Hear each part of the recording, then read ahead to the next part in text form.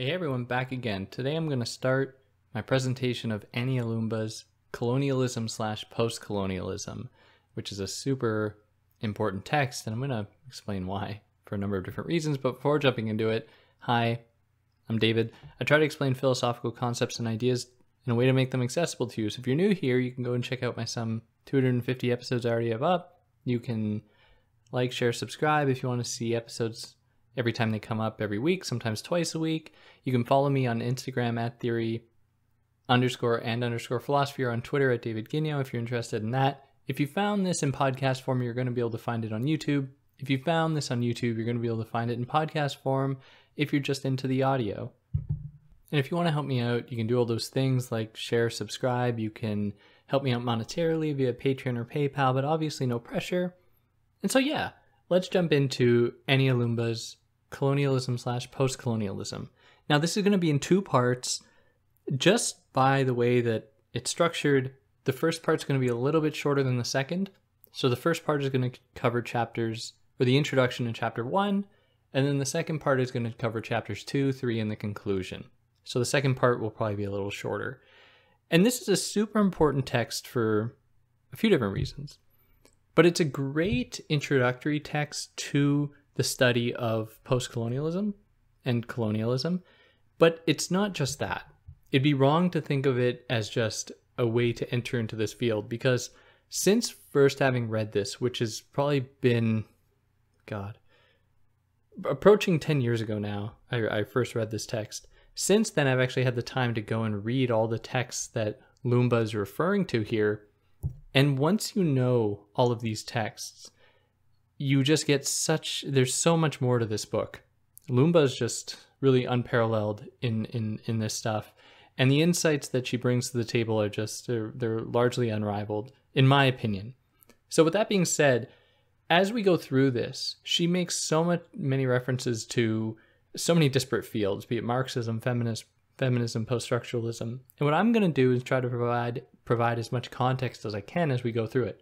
So to be able to explain what she means by something, what she means when she draws upon Foucault or Marx or Spivak, I should be able to provide some information there for you.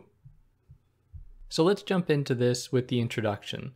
So since the first edition of this text, she's really musing on this, she's meditating on this in 1998, post-colonial studies has gained in prominence in academia, which has been really a 21st century phenomenon as far as its study in pretty much every institution. And, you can find it a lot in English departments and maybe, cultural studies, sociology departments, but it's really grown as a field of study.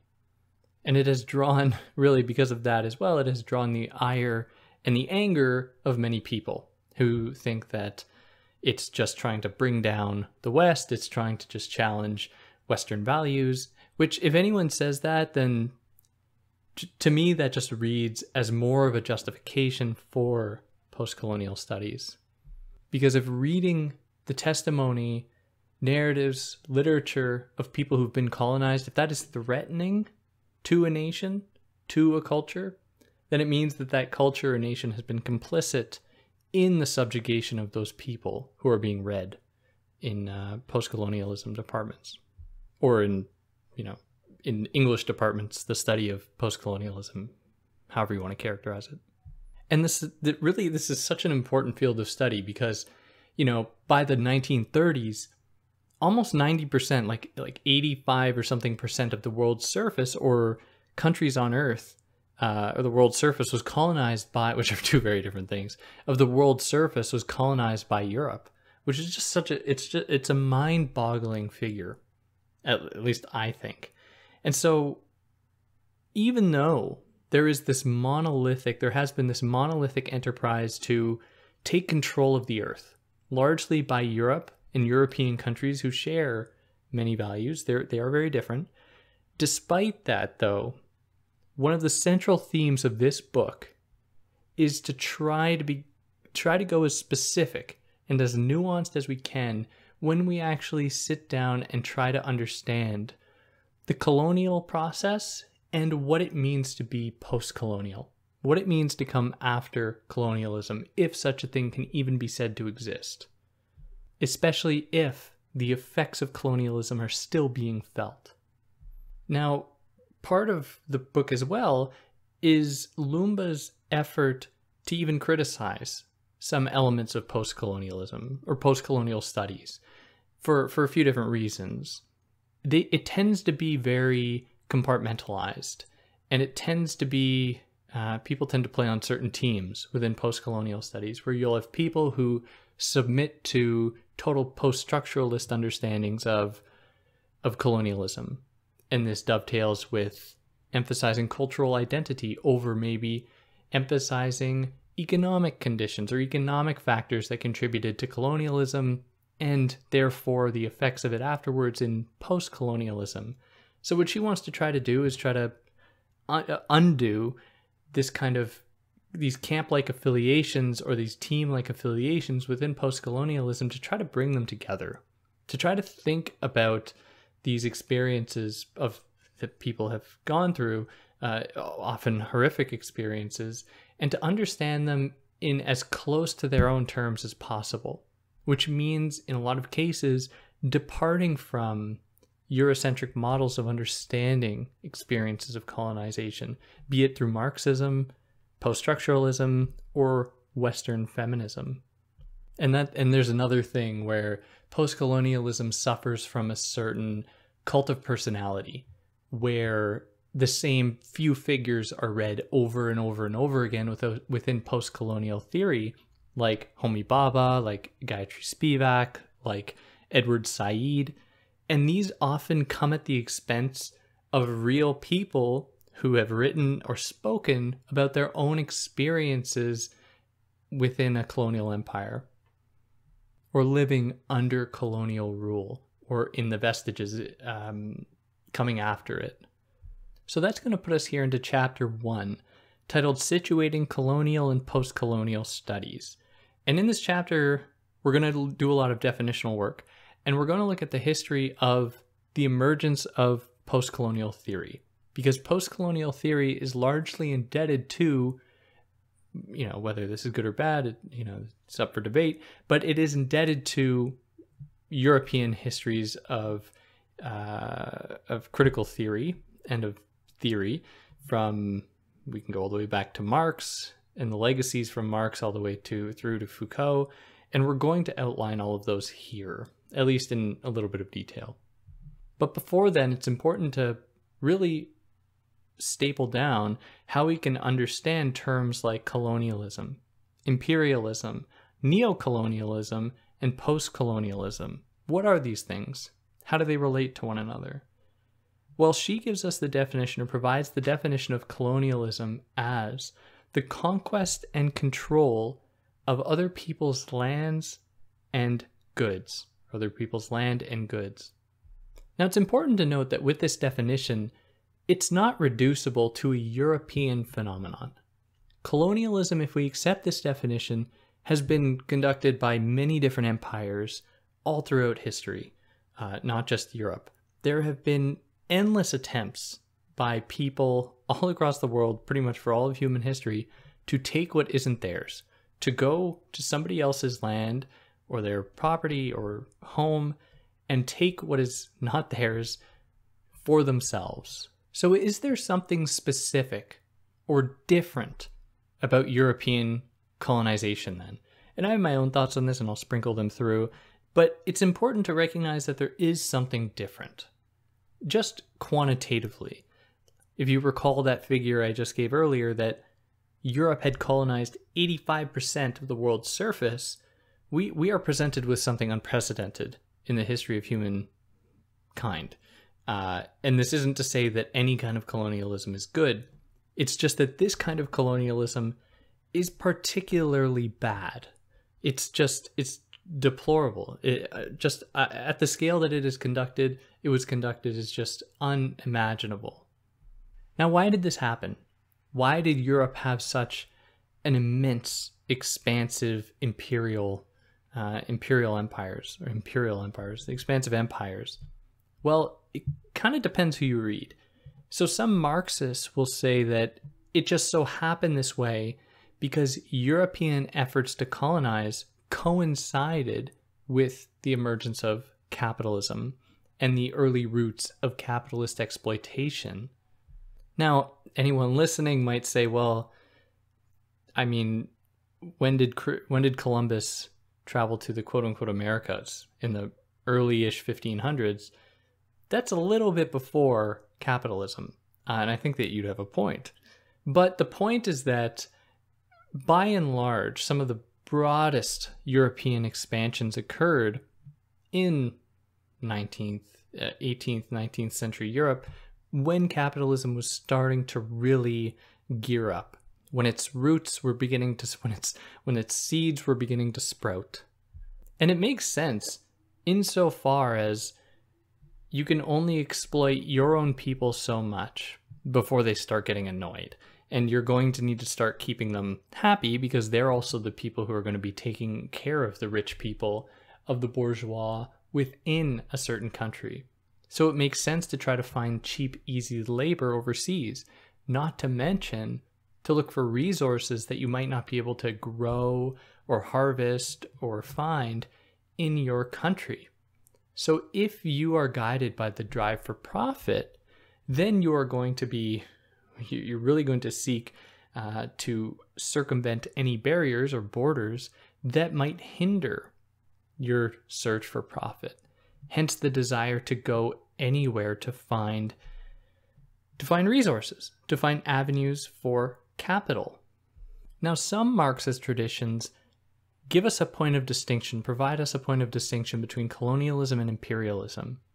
So, for example, Lenin believed that imperialism is inextricably tied to finance capitalism that tries to gain a hold over another country, over another territory, without necessarily enforcing that hold through direct rule, but instead maintaining a hold over a territory or country through indirect market regulations, through economic exploitation that places countries into indebtedness to other countries. Now, this is a very narrow way to understand imperialism.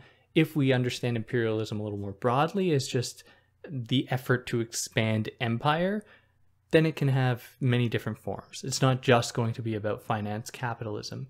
But in any case, it's an important point to consider in that it is possible to maintain a hold over another country or territory not through direct rule, but through indirect forms of coercion and control.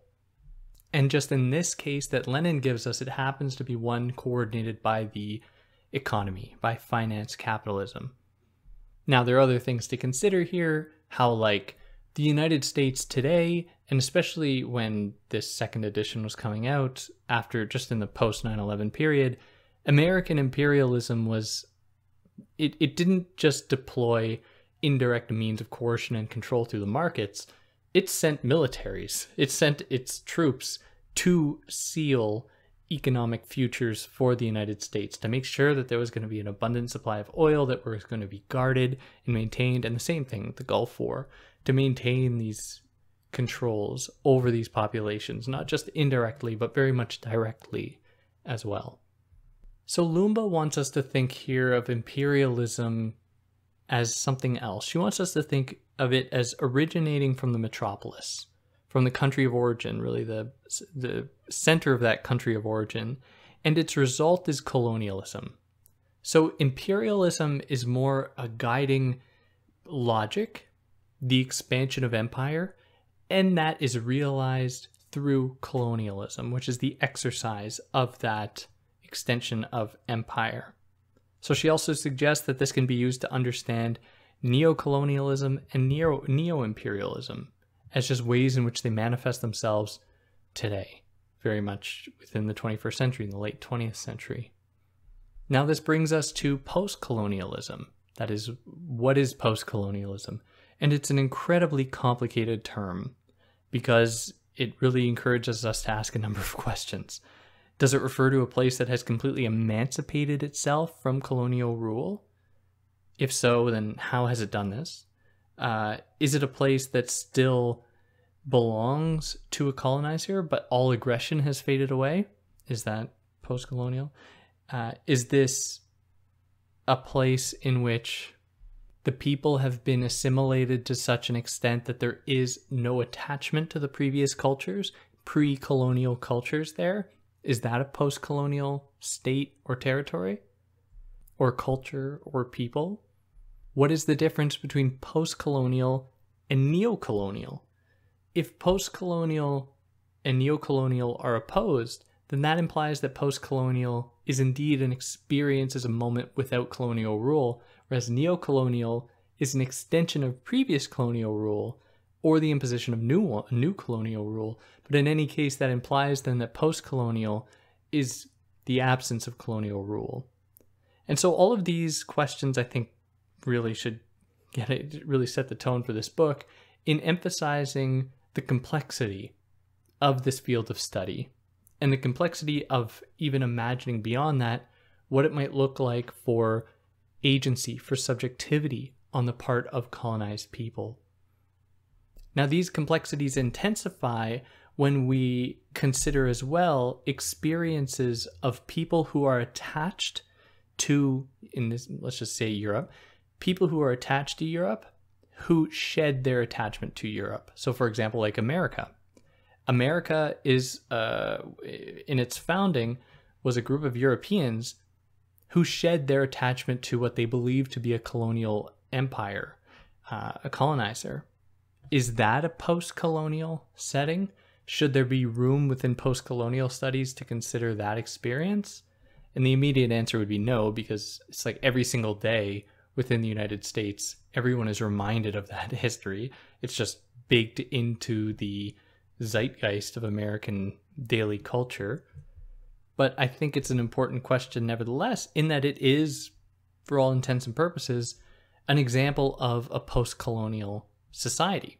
Now, it also encourages us to ask, what sense can we make then of people who are still subordinated within a supposedly post-colonial, after-colonial society? Are they still under some kind of colonial rule? Especially if we consider people like women, like children, who undergo much more harm and oppression than in a lot of cases men who are seen by colonial rule, especially from Europe, as being more, people who more likable or better allies as far as the colonial struggle goes. Or another good example is a place like within Canada, Quebec, where Quebec is a province that has long seen itself as being under colonial rule, for a long time being under British colonial rule, and some narratives would suggest that even under Canadian colonial rule.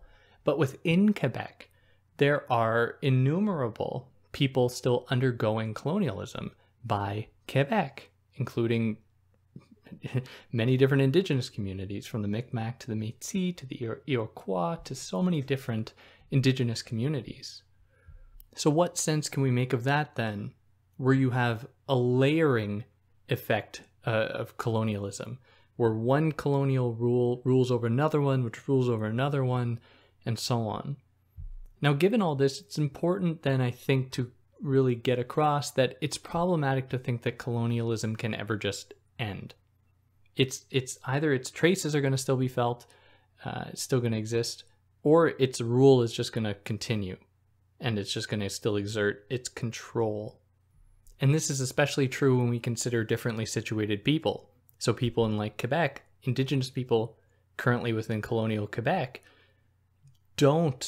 might not see themselves as being under the direct rule of a European nation, or maybe jump back 100 years, under a European nation, but Quebec very much felt itself to be under British rule. And, there may have been indigenous communities who very much felt themselves to also be under that rule. But in any case, the point is that differently situated people are going to have different relationships to colonial rule. Now, some Marxists have raised issues with such proclamations because they make it this idea makes it too complicated. When we begin to consider differently situated people, we consider the experiences of women, of indigenous people, of other marginalized people in different settings, what we are erasing is the common thread between them all, according to Marxists. And that is at the core of colonialism today, and over the past few hundred years, has been a drive for profit. And colonialism has been inspired by the intensification of capitalism and its many exploitative logics. But remember, and this is my own issue with some strands of Marxist thought, and we'll get into it more as we go along, is that it is just obsessed with one explanation for all issues. The communism or doom narratives bore me to death, and I also just find that they're totally unsatisfactory when it comes to actually considering the way that oppression operates against specific people in specific settings. Not to denigrate it, it's one explanation among many, and it has to be taken very seriously, but it's important to consider other things as well. Now, within post-colonial discourse, there's also a risk that colonized people's pasts are going to be erased in an effort to just homogenize colonized people as colonized people. To forget that behind that label are real people with complex histories among themselves, with their cultures, with their own histories, and it's important not to replicate the same colonial trend of trying to assimilate those people and to reduce them to the status of colonized. And by doing that, by trying to instead listen to people, to try to leave room for the exercise of cultural autonomy, to realize people's own cultural and historical futures, if that's not an oxymoron, then I think that can open up the door for a more beneficial or a more productive field of post-colonial studies, at least in my opinion. And as Spivak says, so Gayatri Spivak, though it's also important for people not to try to romanticize or reenact a lost past, which can be used for bad things as well. It can be used for evil in an effort to try to redeem a lost past. This can often come at the expense of marginalized people within certain settings, and we'll talk about that more as we go on. Now, to just turn again to Marxism for another second, it's going to keep coming up. But one of the really problematic elements of Marxist thought, and this goes from Marx all the way up to Zizek, is the idea that colonialism is a necessary evil, along with capitalism being a necessary evil. And for those that don't know, I've covered Edward Said's Orientalism on this channel, if you're interested in that, including a number of other post-colonial texts that belong to that field. But in Edward Said's Orientalism, he presents this passage from Marx in which Marx says that capitalism is necessary for its colonial functions in India to liberate the people from essentially from their backwards culture in order to bring them into the modern day, which is very problematic in a number of ways. And Zizek says the exact same thing in his text Versus Tragedy Then As Farce, which is, it would be comical if it wasn't so scary. The idea that there can possibly be a silver lining to colonialism. So there are problems within the Marxist tradition for those reasons as well, not just the ones I outlined. Now, with that being said, it's important to recognize that Marxism does offer a fair amount in understanding why colonialism occurs and maybe even how to combat it. And people like Aimé Césaire, Frantz Fanon have taken on this, in some cases have taken on Marxism as a way to understand colonial power. Then Lumba goes on a very long journey explaining presenting many different perspectives on human agency and human resistance to oppression, eventually linking it to present debates within post-colonial studies. So she begins with Marx, goes from Marx to Gramsci to Althusser to Foucault, to say that all of these thinkers have been steadily moving towards a more dynamic understanding of human agency and resistance, where within Marx, there's almost very little attention provided to individuals in their quest to combat authority. It's all about a large homogenous group, that is the proletarian, combating a large homogenous enemy, capitalists and capitalism, which isn't necessarily bad, but it doesn't get at the nitty-gritty of different people's experiences in the world. Now she moves from considering Marx to consider Gramsci, and Gramsci has many different, he offers us a lot, but largely one of his big contributions is wondering why the revolution didn't occur in Europe, the communist revolution.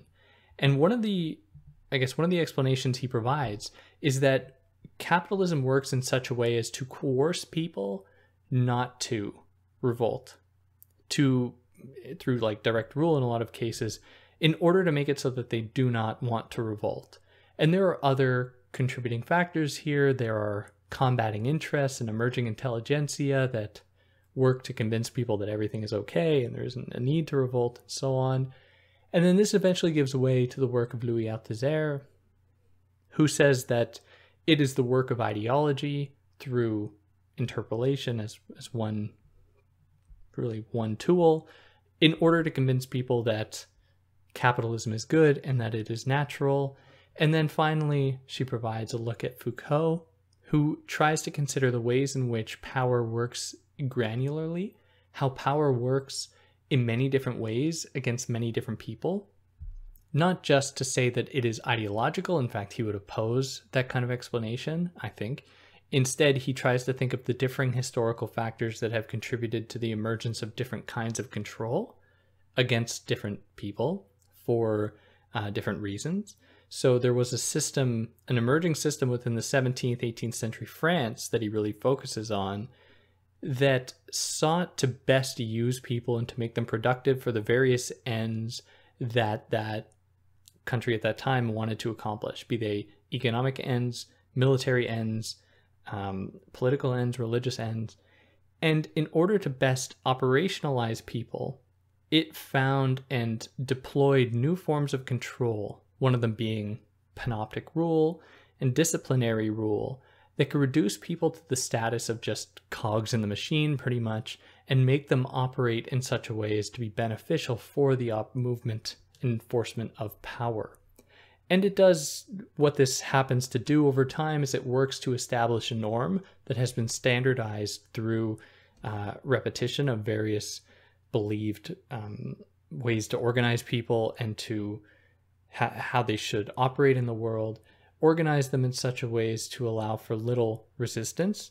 But by virtue of that, it opens up for a lot of possible resistance, because it is just so peculiar in how people can exist in the world, to the point that almost any deviation from the norm is itself a kind of resistance. So there is room for agency in that setting.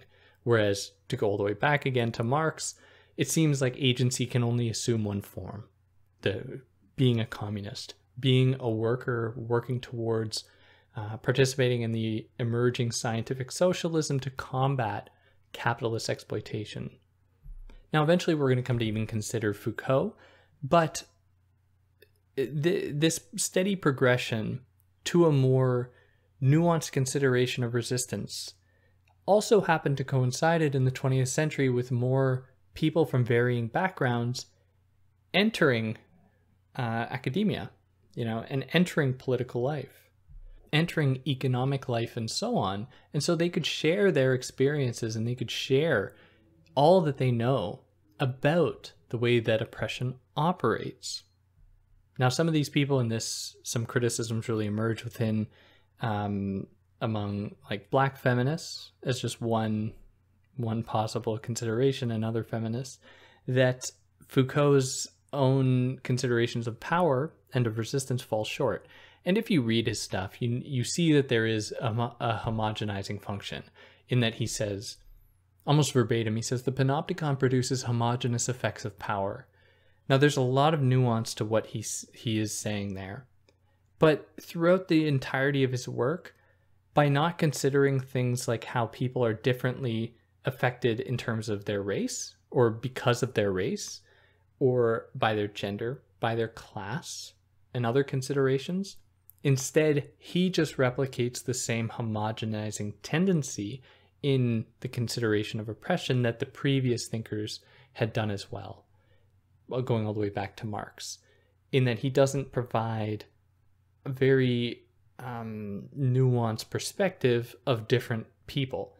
Now, I would defend Foucault here, just because in all of his analyses, he says very specifically, he's only looking at a very specific time frame in a very specific country, and doesn't suggest that any of his ideas are necessarily applicable to any other setting. He's very clear about that, despite the academic tendency to just apply his thought willy-nilly anywhere and to say that it, this can apply to United States or something like that, which might be true, but that's not what he had in mind.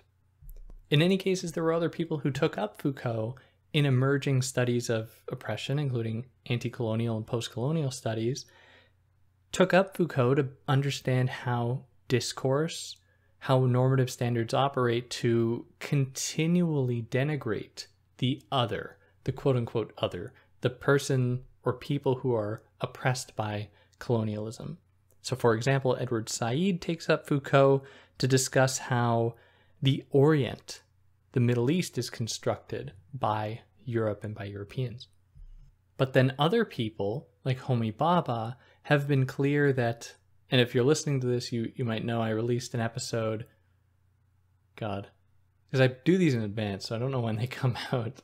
Maybe a week ago, about 2 weeks ago, I don't know, about the distinction between Edward Said and Homi Bhabha, if you're curious in that. But Bhabha comes along and says, Edward Said, you reduce the dynamic between colonizer and colonized to too simple of a binary. And by doing that, you reduce the autonomy of colonized people and say that they are always already determined by the colonizer, instead of leaving room for agency on the part of the colonized, and to really nuance that, these possible interactions. And it's reductive to say that all people within the Occident, the West, are just the West, they embody the West, and people in the Orient just embody the Orient, at least according to the discursive practices of constructing each. What that does is it erases the real material existences and other even textual and discursive forms of resistance that oppose these brands, that oppose these ways to characterize people. Now, in this kind of scuffle between Said and Bhabha, or Bhabha's criticism of Said, Lumba is a little bit sympathetic to Said, as anyone should be. I mean, his work was foundational, but does find it strange in his work that he doesn't consider modes of Oriental resistance given his Foucauldian roots. And all throughout his text, he suggests that, he's a Foucauldian, that he's using Foucault's theories to understand Orientalism, but at the same time, he leaves little room to consider resistance that always accompanies power, which is central to Foucault's theses. Foucault is very clear that resistance accompanies power. So it's strange then that Said just submits the colonized, people who are subject to power, submits them to this overarching, unchallenged, and really unchanging Occidental rule, without acknowledging the possibility of resistance. In fact, even going so far as to say that he's not interested in that. He's just interested in the way that the Orient is constructed, which is a little bizarre, because you have to consider the responses to that as well. Now she turns from considering different, the kind of roots of post-colonial theory from Marx to Foucault and some figures within post-colonialism, to now consider how colonialism intensifies earlier logics of insider-outsider differences. So the idea of there being outsiders to one's culture is not new. And it would be wrong to say that Europe just created these distinctions. That would be naive. But colonialism, and especially European colonialism, intensified these logics of insider and outsider to an unprecedented degree. And it makes sense that a colonial enterprise would want to do this, because it's evil, And what it wants to do is to better manage and control people. And there's not one of the best ways to do that is to generate this image of the outsider, the one exterior to your own culture, imbue them with a number of characteristics and attributes that are unsavory to your culture. And then from there, you can make it all the more easy to justify ruling over them and imposing your values onto them, because under the moniker of civilizing them or of Christianizing them, anything that would be considered more enlightening than however they are in the world.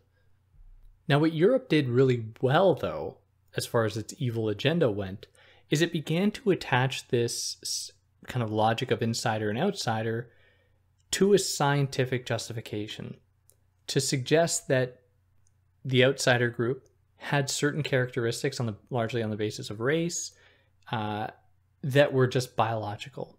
That Black people, for example, within African countries had certain attributes, and that therefore they couldn't be changed. There was no possible way to make it so that they could be, you could possibly reform them.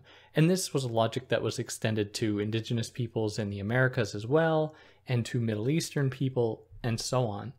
And this is just one example of one of the contradictions of colonialism, in that it suggests that there are innate biological differences, but at the same time, it is necessary for Europe to assimilate these people. So both of these ideas conflict with one another, in that on the one hand, it says they can't change, but on the other hand, that we're going to change them, which colonialism is evil, but it's also stupid. And this kind of falls out of the purview of what we're doing here, but there were people at the time that were very critical of colonialism, people who you might not expect, including Adam Smith. And a while ago, I covered his text, The Wealth of Nations, on here, and there's a very long passage in it in which he very much rallies against colonialism for two reasons. He says that it infringes upon the rights of people who are being colonized, because that's not very cool. It's horrible, which is strange coming from Adam Smith. While at the same time, you have Karl Marx saying that colonialism is good. So just wrap your head around that. Or not at the same time, coming after him, of course. But anyways, wrap your head around that. And he's also saying that it is just bad economically, because if you have a population that are forced to work through slavery, you're not going to have a population that's actually going to be able to buy commodities that you want to make on a massive scale, which is one of the problems that capitalism constantly confronts. On the one hand, it wants to reduce wages as much as possible, because the capitalists want to make as much money as possible. But if they do that too much, they're not going to have a population that is able to actually buy the products that they are making. So slavery was bad for Adam Smith. And I'm not defending Adam Smith. He was a reprehensible dude. He was racist. He had horrible views in every single way. But this is just one thing where he was like, he drew the line at colonialism, which to his credit, it's a good thing. Now, anyway, I digress. So science. European colonialism sought to organize people on the basis of scientific differences, innate biological differences, and this played out in many negative ways, like in Rwanda, separating people, Hutus from Tutsis, so that this would eventually culminate into, one of the worst conflicts ever in Rwanda, which is horrible to even discuss. But this was largely due to European involvement in that area and separating people on the basis of their biological differences between Hutus and Tutsis. Now, as with Homi Bhabha, it would be important to say that science was not just a purely European invention. I mean, many of its central tenets came from other places, like the Middle East, like India, like other places. And within the colonial encounter, there were many instances in which colonized people would teach the colonizing Europeans about science. They would teach people how to actually navigate waters. They would teach the Europeans how to actually build dams, build aqueducts, and other structures to best use the land, how to use the lunar cycle in the most effective ways, and other things like that. And what this did, or why this is important to consider, is that it would be a huge erasure to just say that Europe had this monolithic thing called science that it used against other people, because that reduces what science is, and it implies that anything anyone else does is not science, and it's like some kind of more like childlike, not developed form of thinking, when it is extremely important and valuable for many different reasons, but just isn't classified as a science just because of an exclusionary mechanism that tries to gatekeep what can count as science versus what counts as just being religion or superstition or something else.